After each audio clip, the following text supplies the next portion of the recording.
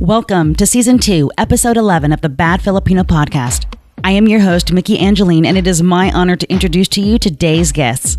Franco Stevens, the founder of Curve Magazine, and director and producer of Ahead of the Curve documentary, Jen Rainin and Rivkah Beth Medow. The focus of today's episode is on that documentary, which spans the 20-year history of the first lesbian magazine to represent every facet of queer women, the longest-running and best-selling lesbian magazine in the world. Today's episode is sponsored by MXL Microphones. This, by far, is going to be the most historical, coolest, I'm going to try not to cry episode ever, because I have the team with Ahead of the Curve documentary focusing on the Curve magazine. Can we all just breathe for a moment and just like take this in? And I appreciate your team reached out to me to interview you because they saw me doing the photo when I got my physical copy. Thank you so much for that. So welcome to the podcast, and thank you for taking time to be here. Thank you. So great to have us. And it was really cool to see your your shot with the cover of the film. Oh yes, I had to. It's like I was telling you earlier before we went live, and I know you probably hear this all the time, and hopefully it doesn't get tiring to hear it, how much you and your movement and your decision to make this magazine impacted so many lives, even the ones you never hear about, right? You know, it was like, this is not a thing. This is really a thing. Oh my gosh, I have to check this out. And I knew I wanted to support it by buying it and owning it, because I'm that generation. I want physical things, even though I know about the stream and stuff like this is streaming. And so thank you again. Thanks. We're really honored to be here. So let's start off. Oh, go ahead. I'm sorry. Oh, no. I just it's so cool because we have so many things in common. Oh my gosh, we do. And we'll touch on that. We'll start off with why and how the documentary became to be, and then we can go kind of back in time and back and forth with our little stories on it. So what prompted the decision to go ahead with this amazing documentary? Oh, that was me. I married this extraordinary woman, and I knew she had started this magazine, but I didn't know all the stories behind it. And you know, in the first years of our relationship, getting to know each other, she would tell me little things like, once I got sued by Catherine Deneuve, or, oh yeah, I sometimes would have to go to loan sharks to make payroll, or, oh, in order to get the money to start the magazine, I took out 12 credit cards in one day, cashed them out, and went to the racetrack and bet on the horses and won 3 times in a row. Like these kinds of stories, my mind was exploding. I thought, this is such a great story. This would make a wonderful fiction film. I'm going to write a screenplay for it. So I started researching for the screenplay, and I realized that I was having a hard time finding our stories, queer women's histories, in nonfiction, like that were just documented. And I felt a real imperative to make this film as a documentary, at least first. So that's how it started. And it was just meant to be the historical story. It was just meant to be from the time that Franco was outed until the name change of the magazine. But, things happen while you're making a movie. It was so much more, and I loved every second of it. Thank you. I think, I can't even, I'm like, you interviewed so many people, and you showed how it had impacted different people in their different walks of life, those that came forward and shared that information. In fact, here, let me see. I can, while we're talking about it, let me share so you have your website. Here we go. We're going to do that. Because I want to show, let's see. I want to show, here we go. I wanted to show the fact that you have these amazing women in it as well that were involved, right? Look at all that. Oh, of course it is. Yes, it is. Everyone, it is. And your trailer is amazing. But then you have all of these women here. Denise, oh my gosh, her poem. I remember that. I remember when that first came out. And it was like, and then Michelle, I was like, all of this here, right? And I thought, so... Okay, so now we go back because I forgot that it was Deneuve before it was Curve, right? Right. Yeah, a lot of people still never knew that.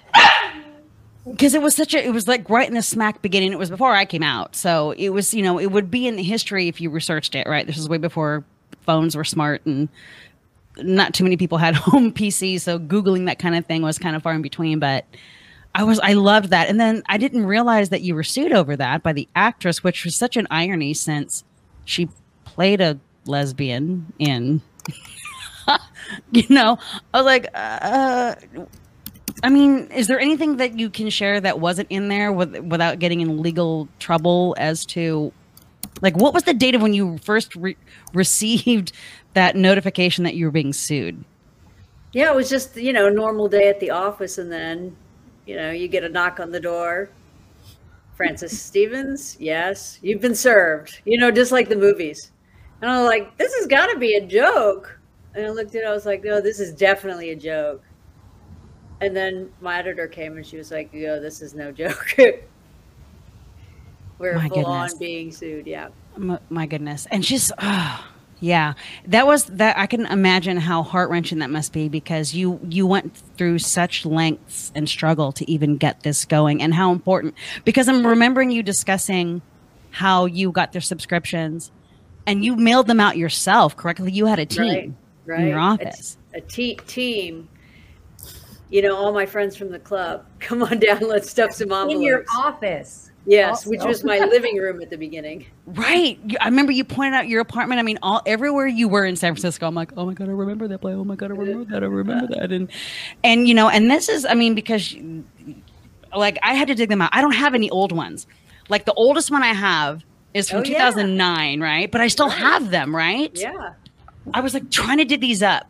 Because it's cool that you still have those. Oh my gosh. We don't even have every copy, and we're trying to archive them right now. Right. For the Curve Foundation, which we'll make sure we touch on before we end out. And, it's interesting because you also talked about Different Light Bookstore. Mm-hmm. Did you ever go there back in the day?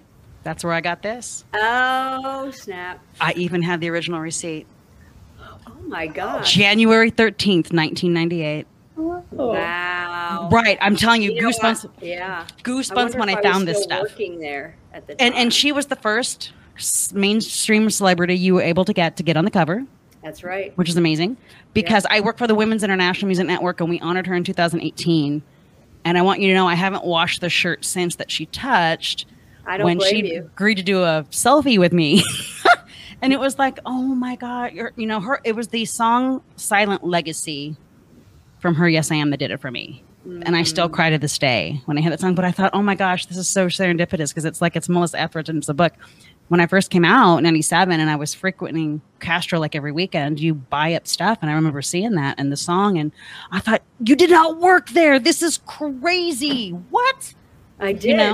And, talking about Melissa, not only was she gracious enough to agree to be the first celebrity on our cover, but she was the first celebrity to say yes to doing the movie. And I'm so jealous because Jen and Rivkah and the whole crew got to go down to her house and hang out in her living room and film literally in her living room, right? Stop it. Mm-hmm. Yeah, with I'd be jealous stars too. All over the wall. Yeah, she's incredibly gracious, and really, I think she understands the weight of her endorsement, and she uses it for good. Over and over. Yeah. That's so good. When she did her acceptance speech, and she had said that and you captured this in your documentary, how so many people wouldn't play her music. She was told, thank you, but we already have a woman in rotation. So we in the music industry are always fighting, because women, even to this day, when you listen, majority of the music you hear, whether it's been produced, performed, sung, it's male oriented. Mm-hmm. You might hear one or two females every hour or two. And to know that back then she was being shut down because they had a woman, just one in rotation. Right. And that was the mid 90s. Yeah. It's not much different now. And when she said that, the room just got quiet. And I thought, and I'm sitting here watching, do you even know how much harder it was for her? Because she was also out at that time when she was circulating that particular album. So whatever. But yeah, you're right. She understands the weight of that. And it's so great that I think it made sense that it was her, that she was the first one, to be quite honest. The universe just said, She needs to be the first one. Be patient. This is going to happen. A crazy story too, Jen. Do you know this? I don't know, Mickey, if you know the story. Jen, will you tell it? How we got Melissa? Because please tell it. Because I made a ginormous mistake. Yeah, it was. Which you never do. Oh, that's actually not true at all. But you're Virgo. You're pretty yeah, you don't make many mistakes, if any. Yeah. Thank you. That's very kind. These are my favorite people here on this call with me.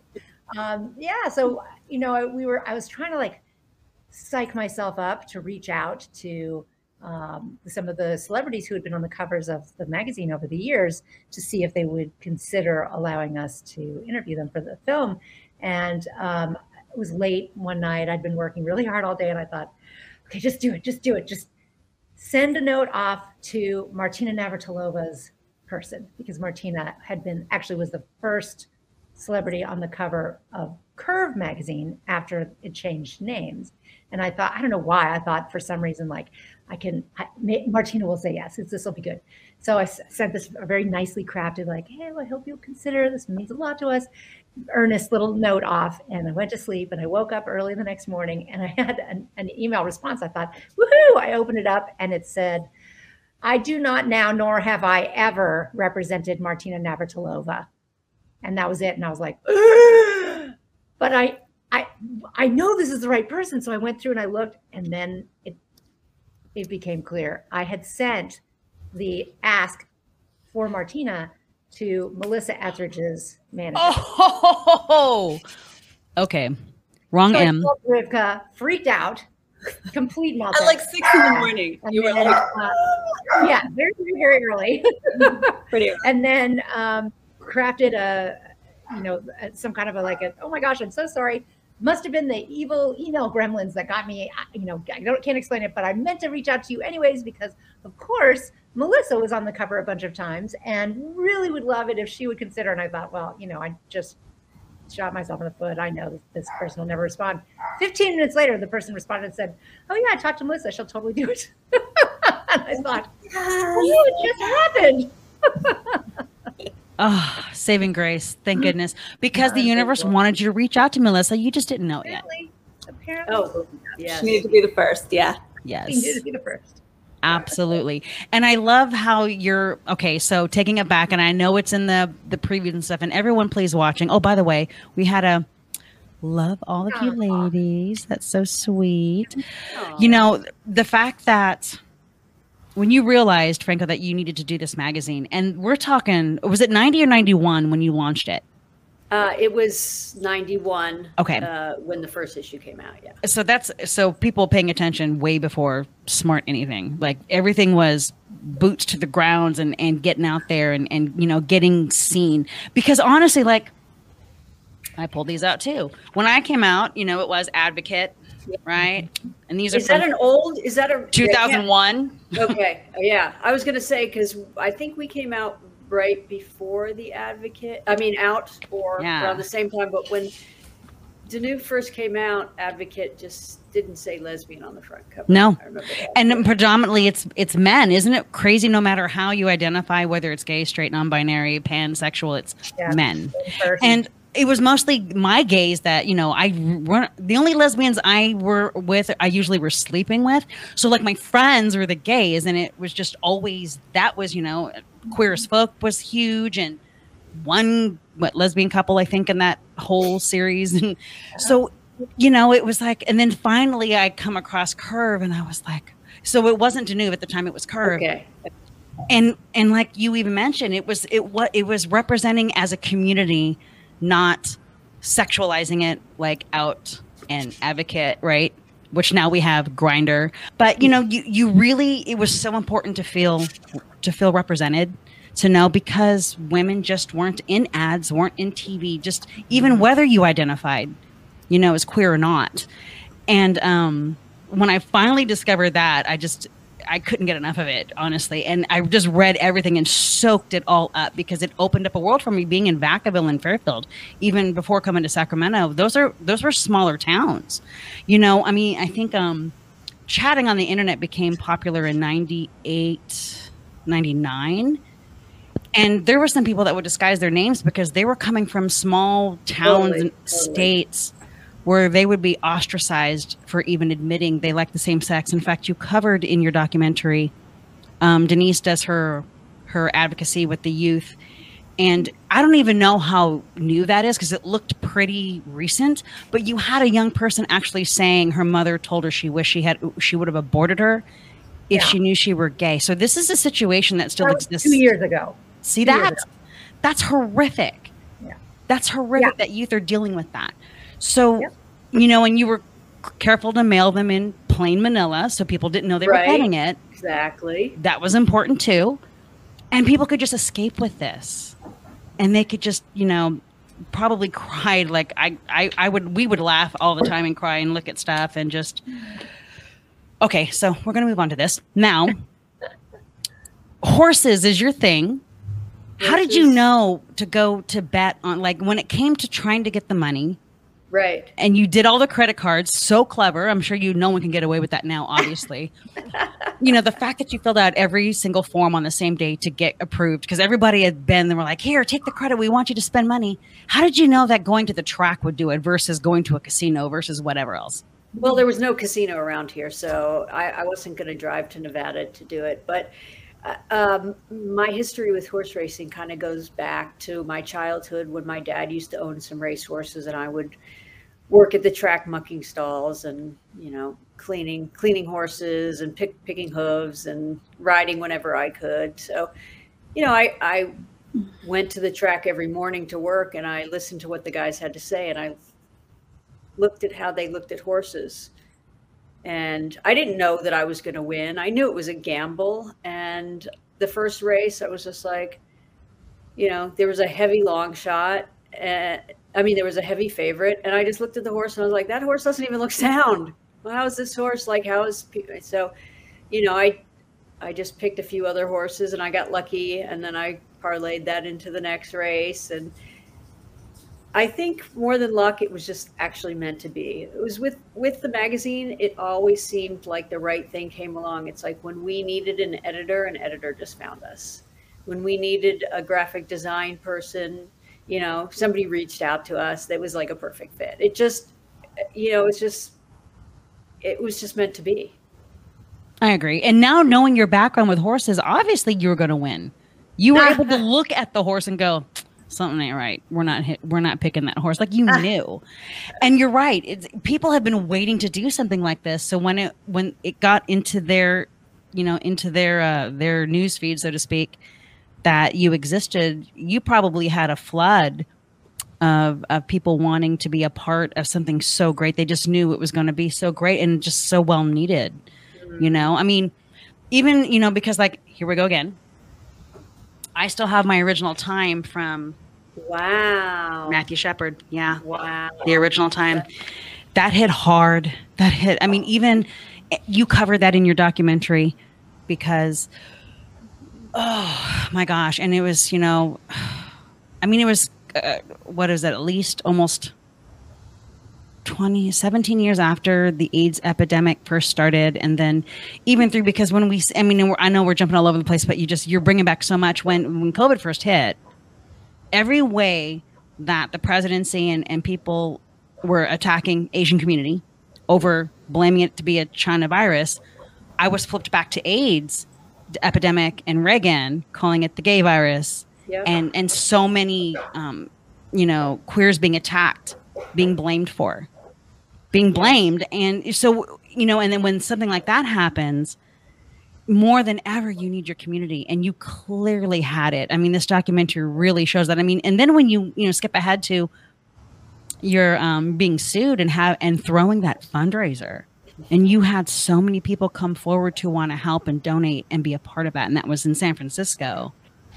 Cool. To be there, I was just trying to imagine what it'd been like just to be in that room and feel all of that love and support and purpose. Right? It was very powerful. Yeah.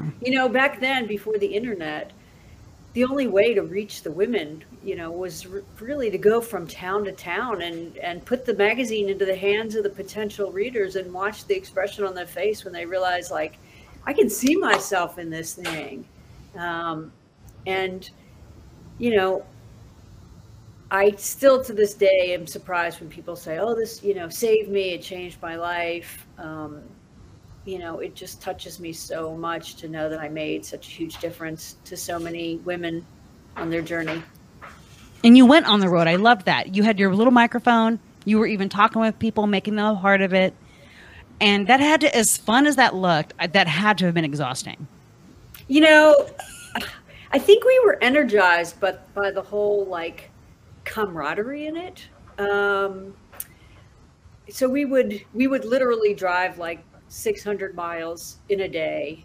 We'd make the first stop at like a bookstore and do like a reading from the magazine, and then a cocktail party. We'd have dinner at some reader's house where she's invited all of her friends so that they could learn about it.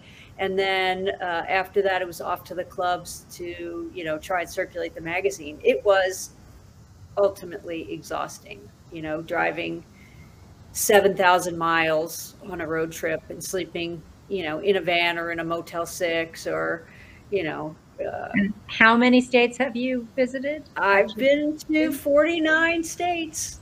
Yeah. My goodness. Oh, wait. And how are you going to get to that last state, Franco? I think my gorgeous wife, Jen, has said she's going to take me there for my birthday, but it's too cold right now. So when it warms up. That's the only hint I'm giving you. Wait, which state? I'm not telling you. I'm not telling you. There's only one state left. Okay. And, I do this. I just started this group called the Curve Community on Facebook. And I need to follow it. Okay. I'm going to find it. Yeah. Yeah, it's just a fledgling, it's just been up for a couple weeks, and it's really a way to deepen the connection, for women. And, I put on there a quiz, like, how many states have you been to? I've been to 49, and I let people guess, which is the last state that I haven't been to, and nobody's been able to guess yet. So. Wow, man, you were like doing road trip like a musician would. Oh, except, like a grunge, like not a musician with a big fancy, when I say van, I mean minivan. Oh, no, trust. I've been so involved in the SAC music scene here since 2007. There have been artists that totally believed in their craft, and they would quit their jobs, give up their apartments, get the broken down 1981 Dodge van and live in it and trek and do whether they slept in the van, fans would offer their floor.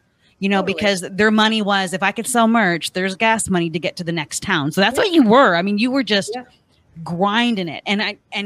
But even as exhausting as it was, it had to have been so rewarding every time you hit a town and the faces just light up and the love that you feel, because they're like, she is representing us and she's giving us a voice, and we now are relevant and have purpose and, all of that. Like, I was young and I was single, so there wasn't anything bad about that, let's just say.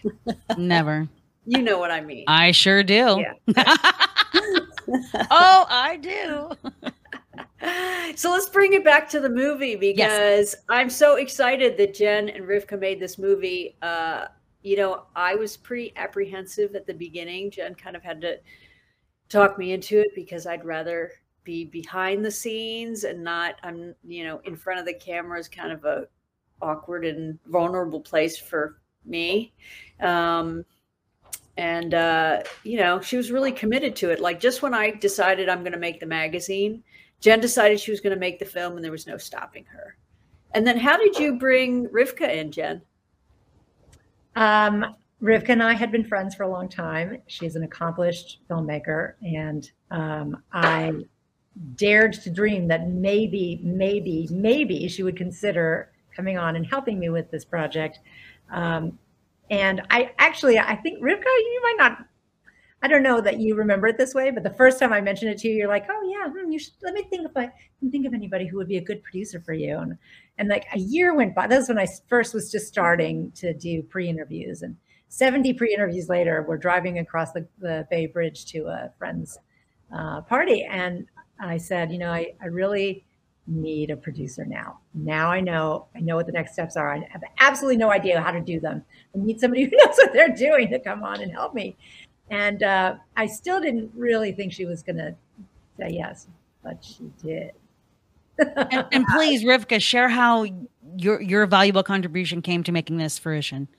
Oh, well, so I have known Frank and Jen for many years before this, and I do, now that you say it, remember that initial conversation. But, sometimes people say things and who knows. So this next time when you mentioned that you had done so many pre-interviews and you had this, and you also dropped a few other stories where I was like, that sounds like a real movie. I was like, and I remember you said you really need a producer. And I was like, well, have you asked this producer? You're like, is this happening? And so I remember it happened right when we were crossing the Bay Bridge. And then when we got to San Francisco, I think we were making a movie together. It kind of sounds like a lesbian relationship. You spot each other in the bar, you know each other, but nobody wants to make the first move, but it's a perfect match. I'm very secure in my relationship with both of these women, and I have, nothing but good feelings about their making movies together. So I'm glad it was meant to be too. There you go. And did you find any obstacles or struggles you had to overcome in producing the film? I mean, that you would like to share? How many? Single day. Yeah. It was so easy. Everything just fell into place. Even a cave woman should do it. The truth is a lot of things really did fall in place. It's true. Yeah. We hit a lot of flow. Yeah.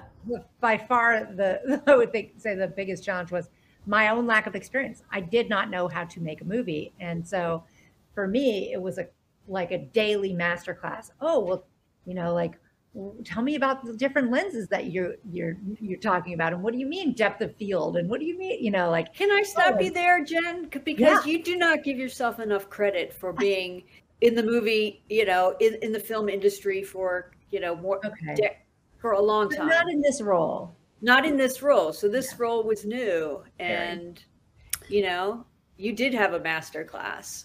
Yeah, you did. But also, really, you understood storytelling, and that's the most important part. All the other tech stuff is easy to learn. Bringing crews on. We had an 100% female on non-binary people crew. A lot of folks queer, LGBTQ+. And we also really wanted to help mentor other women and non-binary people because, like many other industries, it's totally male dominated and has been for years and years and years. It's kind of ironic that in the news right now, there's a story on another film where the cinematographer was shot and killed, and it's horrible. The chances that was a female cinematographer, I was like, oh, you must be kidding. It's still so rare for that to happen. So in this film, and kudos to you, Jen, because I remember you were saying no, it needs to be 100%. I was like, well, what about 99%? Yeah, we had that conversation repeatedly, actually. We did because some of the we had a really, for a documentary, we really wanted to have a high production value because especially too many queer films about women are just not super well resourced. And we wanted to shift that because it ripples across the whole film's opportunity to make an impact in the world. It's and also like the magazine, right? Just like the magazine. Right. Yeah. And Frank, talk about that a little bit, because why did you make this magazine that would sit next to other magazines, right? And why did you? I always had in mind, in my mind that I wanted it to be color and glossy and professional, and to say, you, the reader, are worth it. You're worth, the expensive printing, and I wanted to have something that you could leave out on your coffee table. So if your, family member walked by, you wouldn't be like, oh my God, let me get this off the table. I really don't want them to see that. I just wanted it to be validating, Oh, you knocked it out of the park with that. Absolutely. It's, and you talked about even going back on producing, because the importance of having everyone be part of the community, not only for representation, but just the ones telling the story and the point of view. I mean, like, because things coming up in my post, you referred to the movie that just happened with the cinematographer who was shot and killed. You know, the whole thing with the trans community, especially trans community of color who were protesting, you know, Netflix. And it was more than, it wasn't as the cancel culture. It's because of the fact that they're trying to be this forward-thinking company, but the people they're claiming that they're supporting aren't in the roles that make the decisions for the company or even benefit with money and whatnot. I mean, someone had shared that I shared with it said in 2020, the Times wrote 324 articles about trans people and trans issues, but 0 of them were actually written by trans people. This is why it's so important what you did. Because this is why it's so important that we tell our own stories. Yes. You know, because nobody's going to tell the story like we can tell it. Absolutely. You know, nobody's going to tell your story like you can tell it. You know, nobody can tell Rivkah's story or Jen's story. You know, we don't need somebody othering us and, you know, reporting from an outside lens. Because we've had enough of that already. Yeah. I mean, let me say this. It's important that our issues get covered. Yes. But, you know, we have to do it in a way that, you know, we have our own voices. Yes. You know, and real quick, Booger was like, great memories, aren't they though? I'm telling you, we're not going to be here forever, but we obviously could be because we've got so many years with the history, with all of this. And so you wanted to touch on the importance of inclusion with your magazine and how it developed over time when you saw that there was a need with each passing year, right? Sure. Well, you know, our goal was always to be as inclusive as possible. Whether that be, you know, because of the color of your skin, your age, your physical abilities. I remember the 3rd issue of the magazine, we put a woman who was over 60. Oh my God, she was like an ancient lesbian on the front cover. And it almost bankrupted us because people were like, I won't buy that. They wouldn't say I wouldn't buy that, but it wasn't like you think of a magazine cover girl like as sexy and beautiful. And, you know, we'd put like Giselle Garcia, the dancer from, you know, the iconic Club Q on the front cover, and people would just be snatching that thing up. Yep. You know, but it was always a struggle because, you know, black and brown women really were in such a hard place back then. Coming out was, you know, incredibly difficult. Just the pressure from family and from religious aspects. And, you know, there's nothing more out and loud and proud than being in a magazine that says lesbian right on the front cover.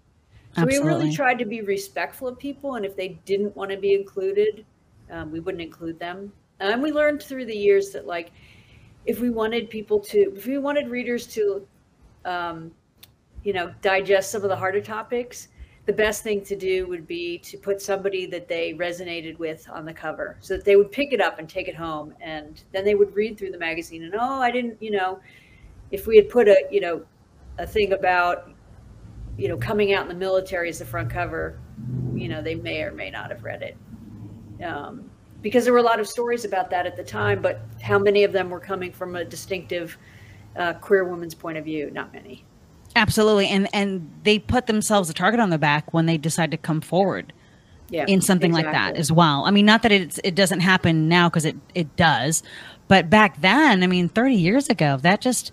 Yeah. You know, I mean, we could have always... I just want to say, we could have done better, for sure. Looking back in hindsight, you know, we could always do better. You know, I really respect and admire how Jen and Rivkah brought in such diversity when producing the film. I mean, the women we profiled in the movie, or that they profiled in the movie, or that we found just by like, hey, who are the movers and the shakers that are young and making waves today? My God, they are powerful, and Agreed. they are beautiful in their own right, diverse, you know. And then you had me, the main subject, and I'm in a wheelchair, so. Oh yeah, I'm learning from them all the time, because I'm realizing, you know, and let's touch on you had a very good section of the documentary that focused on identifying with the word lesbian versus queer. Mm-hmm. And you talked about the age difference with it. And for me, I'm old school lesbian. It is our word. I use queer as in to identify the community who are not straight. Right. End of story. Which I even thought about that today. And I'm like, why do we use the word straight? Because straight almost feels like that's what's normal and everything else isn't. Like I'm going. In my book, you're queer unless you come out to me as something else. So there you go. There you go. And so that's why, like, even on my where I identify with my social media, I put queer so folks know that I'm part of the community. But when you ask me, I identify as lesbian because that's our word. What do you feel about like words like, dyke or? So that's interesting because I've been called that in derogatory terms. That's been shouted at. I'm very fortunate that I've never been physically assaulted. And I have a martial arts background. So part of like the many things that I do is I teach self-defense to women and young women. Good for you. That's awesome. I volunteer a lot of that. And I come from the basics. Like, you don't have to be a martial artist to learn it. I teach you how to be aware, and that every day your own body and just being you can use in your defense. And in situations, like, one thing I taught about is like if you're at home and whether it's your partner's brother who's a jerk, he happens to be over for dinner, and then when your partner's out of sight, he's trying to fill you up because it happens. Well, if you're chopping up squash and you haven't chopped it yet, you could use that to defend yourself, and it's a piece of vegetable, but it's hard and it will hurt and it will send the message. It's just things like that. Yeah. And so I thought you meant the knife you were chopping the squash with. No, because you don't want to go to jail, right? So I'm teaching you, there's subtle ways to let someone know it's not cool. I mean, and you have to know how to escalate and de-escalate the force. Using knives, absolutely.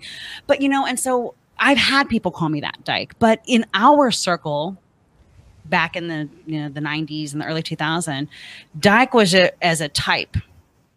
So when we used it in our circle, when it wasn't a derogatory term, and then there's like, there's the, they called back in our days stone butch, whereas, what that meant. And so there was just different. And I tried to figure out what I gotta have one. And I would try to figure it out. And I'm like, I'm a sporty lesbian because I grew up doing sports since I was like 6. And I've, been on teams and done all American, this and that. So I thought, well, I'm a sporty lesbian, but I kind of like, and this is before I even like did the whole shave, because I still like to wear makeup, but I had really long hair for like the longest time. And so then I was like, I'm a sporty femme. And like all these titles, you're just trying to figure out where you fit in. Right. But today, I don't even know what the younger folks, dyke isn't even a term used. I think that's our generation. Yeah. Right? And I think so. We're still kind of like feeling it all out. And interestingly enough, our who's now 19, when they were making the movie was, like what, 15, 16, 17, like 17, 18, however old he was, he was a great resource that we could say, hey, call up your friends, find out what terms they're using, what terms they're comfortable with. And he's like, I know you say lesbian is a thing of the past, but my friends totally use that, and they're like 16 years old. So, Yeah, that was a lovely surprise. That's so good. Well, my daughter, she came out age 14 as asexual lesbian. And so she uses the term lesbian, and ace, I guess, is the nickname, I believe, for that. But, it's like in my generation going to school, you never talked about that. I can't think of one moment at all through all of my grades up to graduating did anyone ever admit, whereas even in the last maybe 8 or more years, kids were being brave enough to come out in like middle school. Yeah, a lot. So we know the times are changing, that at least representation is there, but the danger is still as relevant as ever. Rivkah, do you ever ask your kids, like, what, tell us what, yeah, they're younger. Yeah, well, so I have a 10-year-old and a 13-year-old, and one of them identifies as pan, the other identifies as straight, but they have all kinds of friends, and they really embrace so many different sexualities and genders, and they flip pronouns pretty easily. There's always they have friends who are shifting their pronouns. So yeah, it's really fluid. It's a fluidity, especially with gender, and because they're still in like elementary school, middle school.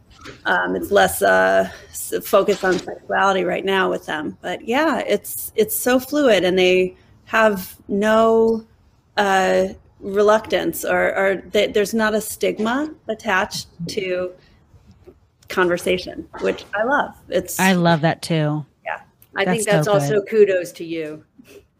Well, they have a really open kind of conversation. I'm in a 20-year marriage with a man I love so much, and I have a girlfriend too, and that's like a situation that they've known about for a couple of years now, and they're learning it in a very healthy, positive manner as well. So that's wonderful. I think a lot of what's different too, I've noticed, and this even happens with the BLM movement, with Asian hate, with homophobia, transphobia, is that it's easier to put people on blast for it now.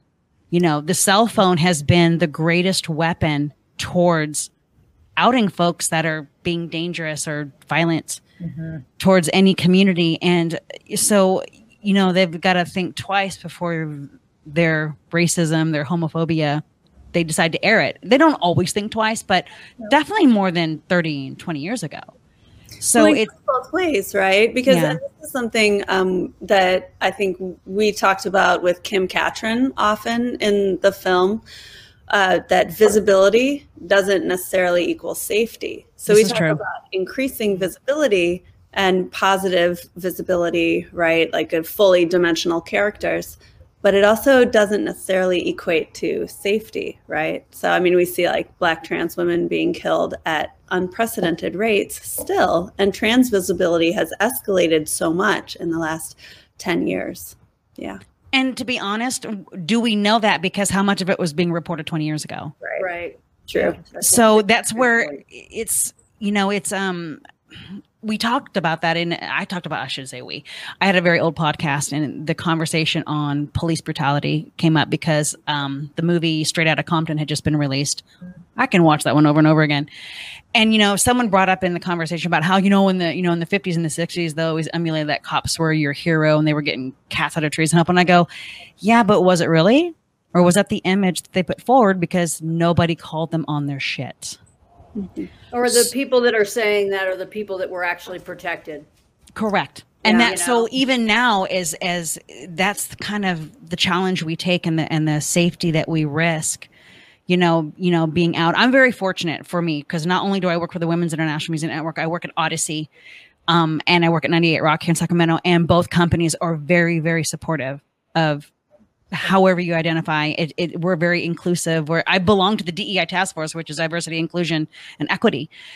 And I know I'm fortunate because there are still companies that don't celebrate that. And they won't tell you, but that's why they'll fire you or not hire you. I have platforms that I can be open, and I know that I'm being watched, whether I'm told or not, just like the three of you and what you do in your fields, because they still risk being attacked, being killed, not being hired, being all the things. You're right. Absolutely. But it's got to start at home too. I mean, it does. Are your family, how are they? Are they supportive? Me? Yeah. I mean, like I was saying, you and I, we have such the parallels, right? Because I came out after being married and having a kid. And so I lost more than half of my family who couldn't relate. We're very on the religious sector of, well, you can come over, but don't bring your girlfriend, or won't talk about it, or ghosted. And some of my friends, but then what happens is, and that's such a transition because you're not the only one coming out. They have to as well. Sure. Right. Oh, yes. My mother, who I'm very close to, it hit her hard because she didn't see it coming. And we were so close. I think she felt sort of an ego bruise and hurt as a mom that she didn't see it. And even recently she admitted to me maybe 3 years ago, she's like, I'm so sorry. I really just can't accept that this about you. And she loves me. And I don't even take offense to it because she was raised in a time where that wasn't something that was normal or raised around. She would say, I had a daughter, but now I have a son, because when I would cut my hair, because for her growing up, this isn't a girl. And at least she was honest with me about it, and she doesn't shun me. We still talk on the phone a lot. She's disabled, and it's a whole different, I'm not even going to bring that into this conversation, but the one thing, if anyone watching, when they ask that question, you know, when you're first coming out, when you lose people, it's I tell them it'll hurt, but you're shedding people who never supported you to begin with, because they just liked you because you were like them. You're going to find your real family, however, whether that's blood or not, who see you for who you are inside, because they're struggling. And this is definitely, it goes when I have family members that have transitioned from female to male, and then their siblings are having trouble with that because they were raised having a sister their whole life. And you see photos, you're talking about it, right? Photos are on the wall, and it's like, yeah, that they're transitioning too, but it's not your responsibility. If you're the one transitioning, they have to come around in their own time, if they do or not. And so that's the biggest lesson I took from all of this when I lost the people that I did, is that's their struggle. That's not mine. And it doesn't hurt any less, but I now found people, my community and folks, that celebrate your chosen family. Yes. Yes. I mean, and that was the same for you. You were so bold to show that in the documentary. Yeah. And my parents totally came around, and my mom, I must say, she's now like my biggest cheerleader. That's so good. Because, man, when you talked about the phone call and you asked for money and she says, I can't help you, I was like, oh, knife to my heart. Yes. Like, I have no more money for you. I'm like, that you chose to not give your daughter money over that. She isn't robbing a bank. She didn't kill people. She's not. I think what it was really about, now that I look back at it, she just spent an incredible amount of her life savings on a wedding for me only a few years before. Gotcha. And how could I have done that if I knew that I was lesbian? And lo and behold, I had no idea. No. I didn't know. Neither did I. Looking back at my old photos, like, how did I not know? You did that too? Oh my gosh. Isn't it like, oh, now that makes sense. Oh, now that makes sense, totally. Right? Oh, you do that for like 2 years straight. Yeah, I still do it. Jen went back through every photo I ever took and kept for the movie, and I was like, oh my gosh. Yeah. That had to have been fun watching all that come up, because Jen, Rivkah, you did such an amazing, I mean, give yourself the credit, Jen, because you are an absolutely fabulous storyteller. Even if I weren't queer and I'm watching this for the first time, it felt like that helps folks really understand. It's a piece in our history. It's a very important piece in our history. And you go from then to now, and you're showing the struggle, but you're showing it in a light where it isn't depressing. It's more of, this is just how it was, and this is how we overcame it, and now here we are today.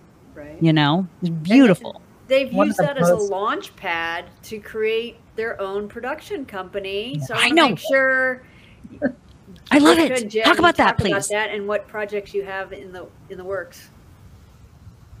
Please talk Absolutely, about that. Yeah. So we just loved the work. We loved work. We worked together really, really well, and we're very, very aligned in our values around telling stories that center strong queer women. There just aren't enough that are out there, that are well told, that are, you know, there's just, I have a huge hunger for it. Rivkah has a huge hunger, and we know we're not the only ones. So we've been continuing to write and make films. We've got a short documentary that we've just started submitting to festivals. That's about a butch presenting queer mom of a profoundly disabled 7-year-old boy, and her path to understanding how to be his mom. And I'm completely in love with it. It's called Holding Moses. And we've been writing. We have a short fiction film that we're writing.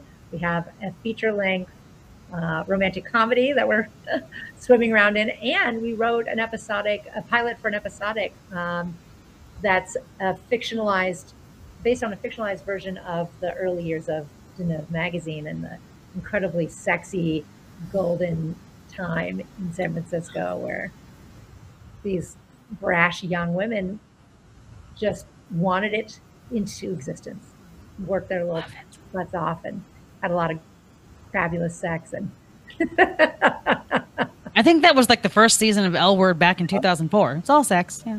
Yeah, except San Francisco and not all skinny femmes. Yeah. And realistic. Everybody includes everybody. Yeah. And activism. Lots of activism. I must say the L Word Generation Q is a lot better in the diversity range. Yeah. I mean, I agree. I just not binged, but I just finished season 2, and I loved how they included the old school with the original actors and then brought in the newer characters, and the diversity was really awesome. Yeah. Yeah. Especially with the daughter struggling with wanting to meet her dad and whatnot. Like, that is real stuff. No spoilers. I haven't finished watching that season. Oh. Okay, thanks. No spoilers. No, I usually don't. But I just meant, like, they touch on that, right? Yeah. They just, I just love that they brought it, especially, and anytime Alice or Shane or Beth would have their conversations that obviously reflected from before, I love, because, their first season or the first go around, I remember all of that. I have them on DVD. And so I love that they brought them back and kept them in the core. That was so fabulous. But you're going to go, they were actually some of the producers, right? Yeah. I'm sorry? I think so. I think they came back as like, it was there. I think it was Jennifer Beals who was like, let's bring the show back. But I don't know for sure. Yeah. And which episode are you on? I think I'm only up to like 4. So you're halfway there. Okay. I took a break because on that Facebook page I was telling you about the Curve community, somebody suggested some shows that I was like, oh, I got to watch that. Oh, I got to watch that. What did you end up watching? I'm watching Sex Education, and I really liked that show. And I watched Vita, and the sex in that, great. And I haven't even. You know what one I totally loved? What? Sex Life. Because Sarah Shahi's in it, and she was Carmen. Oh my God, she's so hot. That is my future ex-wife. Handle. Yeah. So I love her, and I watched that. It's so good because you just really get involved in the characters. It's number one. It's very diverse in its representation with the characters, but they really do the meat and bones with her being a woman, a wife with her kids, and she's a great mother, but she knows she's missing something. And the back, like the writing and her portraying it, and then the sex is good too. Called Sex Life? It's called Sex/Life, I think. Just Google Sarah Shahi and sex, and it'll pop up. Course. So good. She's been a Curve cover girl a few times. Yes, she has. I love her so much. Oh, okay, we're getting off now. Okay, but as we close this out, so as we close this out, you had talked also towards the end of it about, do we stay a physical representation? Do we flip it over to just streaming? And you do have Curve Foundation, but you're still circulating the physicals, yeah? No. No, it is done. We're not printing magazines at this point. Okay. Not to say that will never happen again, but right now we're online, and people can go to curvemag.com and check it out and look at the different lens we're taking on some of the stories from the old days of Curve and how they, how we shine a light on what those are doing today. And then we've started a nonprofit called the Curve Foundation, which is to continue the original mission of Curve Magazine, highlighting our stories and giving back to the community. And we donated Curve Magazine to the foundation, so it's actually a nonprofit now. So if anybody wants to donate, it's tax deductible. Nice. And so the Curve Foundation is thecurvefoundation.org if anybody wants to check it out. And we have our first year of Curve awardees that we've allotted a financial award to. So we're giving money to LGBTQ women to write stories that are emerging journalists. And then the other thing I think I mentioned before is that we're archiving the first 30 years of the iconic Danube and Curve magazines. Yes. So we're trying to get all the copies. That's, That's going to take some time. Yeah. But that's so essential. I see you launching a 30th or 35th anniversary, thick old book. thick old book, like I have the original Pride from '98 when Ellen first came out. Ellen, oh right. Yeah, that was when she came out on her show. Remember? Yeah, I do. I'm gay. I was there. Yep. I recorded that on VCR. But your book will be like probably this thick. Yeah. With all yours, and yes, and that will definitely be worth having. Yes, in fact, I feel bad. I don't know if I've subscribed, so I will to the online. Yeah, it's free, so there's nothing to pay for. So no, absolutely, it's love it. Even the archive will be completely free. I think it's really important that women can search, or anybody can search, the archives of Deneuve and Curve and see where our community's gone over the last 30 years. It's can't believe it's been 30 years. That's like the 90s were 20 years ago. Like that just blows my mind. Like me being in high school is music that you hear at the 90s grocery were store 30 now. years ago, my friend. Yes, so sorry. That's what I meant. Like mine, the 80s being nearly 40 years ago. That's the music that's playing at the grocery store now. And you're just like, where's my commemorative stamp? Because I'm pretty sure I get that now. So any last words you'd like to share before we close out this episode? I want to make sure that Rivkah and Jen say how you can buy the DVD and how you can watch the movie if you don't have a DVD player. Sure. So yeah, our socials are all at Curve Mag Movie. So you can check out us on Instagram, Twitter, Facebook. And if you go to our website, there's a whole link tree with several different ways to connect to the film. I spelled that wrong. You did? Stars, on Apple, on Amazon. There's so many ways to see this film. So check Perfect. Yes, please, there it is. Please see this. It is so imperative that you see it. If you can own it, do so. If not, definitely see it. It's so worth it. It is so worth it. I'm probably going to watch it again. I'm home this weekend. We're up here in Sacramento. We're supposedly getting a bomb. What do they call it? Yes. Yeah. Like power might go out. We've got the Iron Man going here, so they're going to have to put weights and floaties to kind of get through it because we're supposedly getting a whole ton of rain tomorrow. Wow. So I'm probably just going to have this on repeat because it's that awesome. The other thing I want to say is that it's so important, not just because, independent film is hard to finance and keep making, but also if you support our film, it also sends a signal to Amazon, to Apple, to Stars that there's an audience desire for films about LGBTQ plus women. And that is huge because they look at their audience and they say like, hey, what does our audience want? And then they try to give them more. So actually buying our film helps bring more media, more film, more television about queer women to our televisions and our movie theaters. Yeah. Perfect. You're 100%. 100%. Well, thank you so much, ladies, for joining me on this. I can't tell you how my life is just complete. I don't know how the rest of this year is going to get any better for being on the show. And again, like she says, please purchase, download the movie. It's awesome. This is Mickey Angeline, and reminding you, like I always end every show, every day that you wake up, you determine how your day will go. Enjoy the rest of your weekend. Thank you, ladies. Thanks. Thank you.